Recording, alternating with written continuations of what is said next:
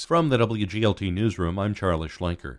Advocacy groups are applauding Governor J.B. Pritzker's proposal to establish a state child tax credit. The credit would be 20% of the taxpayer's state earned income tax credit, which is a tax break for lower income earners.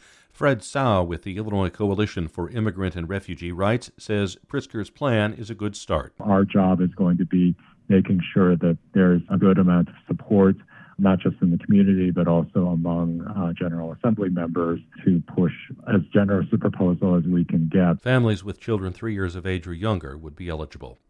A veteran officer with the Bloomington Police Department is out of a job after he allegedly tried to interfere with an investigation involving two acquaintances.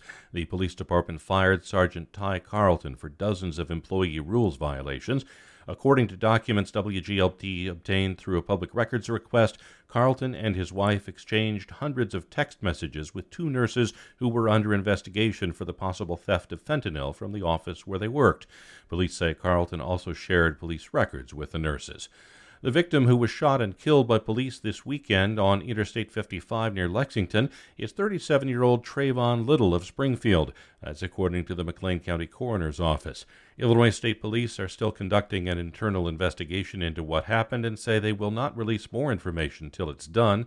What they have said is they got a call for shots fired Saturday afternoon. Troopers say they found two cars on the shoulder of the highway. Police say Little was shooting at one of the vehicles and troopers exchanged gunfire. The coroner says the cause of death is multiple gunshot wounds. A toxicology report is pending. A struggling vegan restaurant in Bloomington has closed. Under-the-ground Blono had not been able to rebound from last summer's flood, which kept them closed for several months. Owners Cecil and Jackie Gunderson cite rising costs and health issues as additional reasons for closing. Under-the-ground is the last in a string of restaurants to come and go from that downtown Bloomington location. Twin Cities restaurant watcher Larry Carrier says location is rarely the reason for a restaurant closure. Because as soon as I blame the location for restaurant demise, another restaurant might open next year, which is wildly successful. The downtown Bloomington branch of Zeta Coffee has also closed.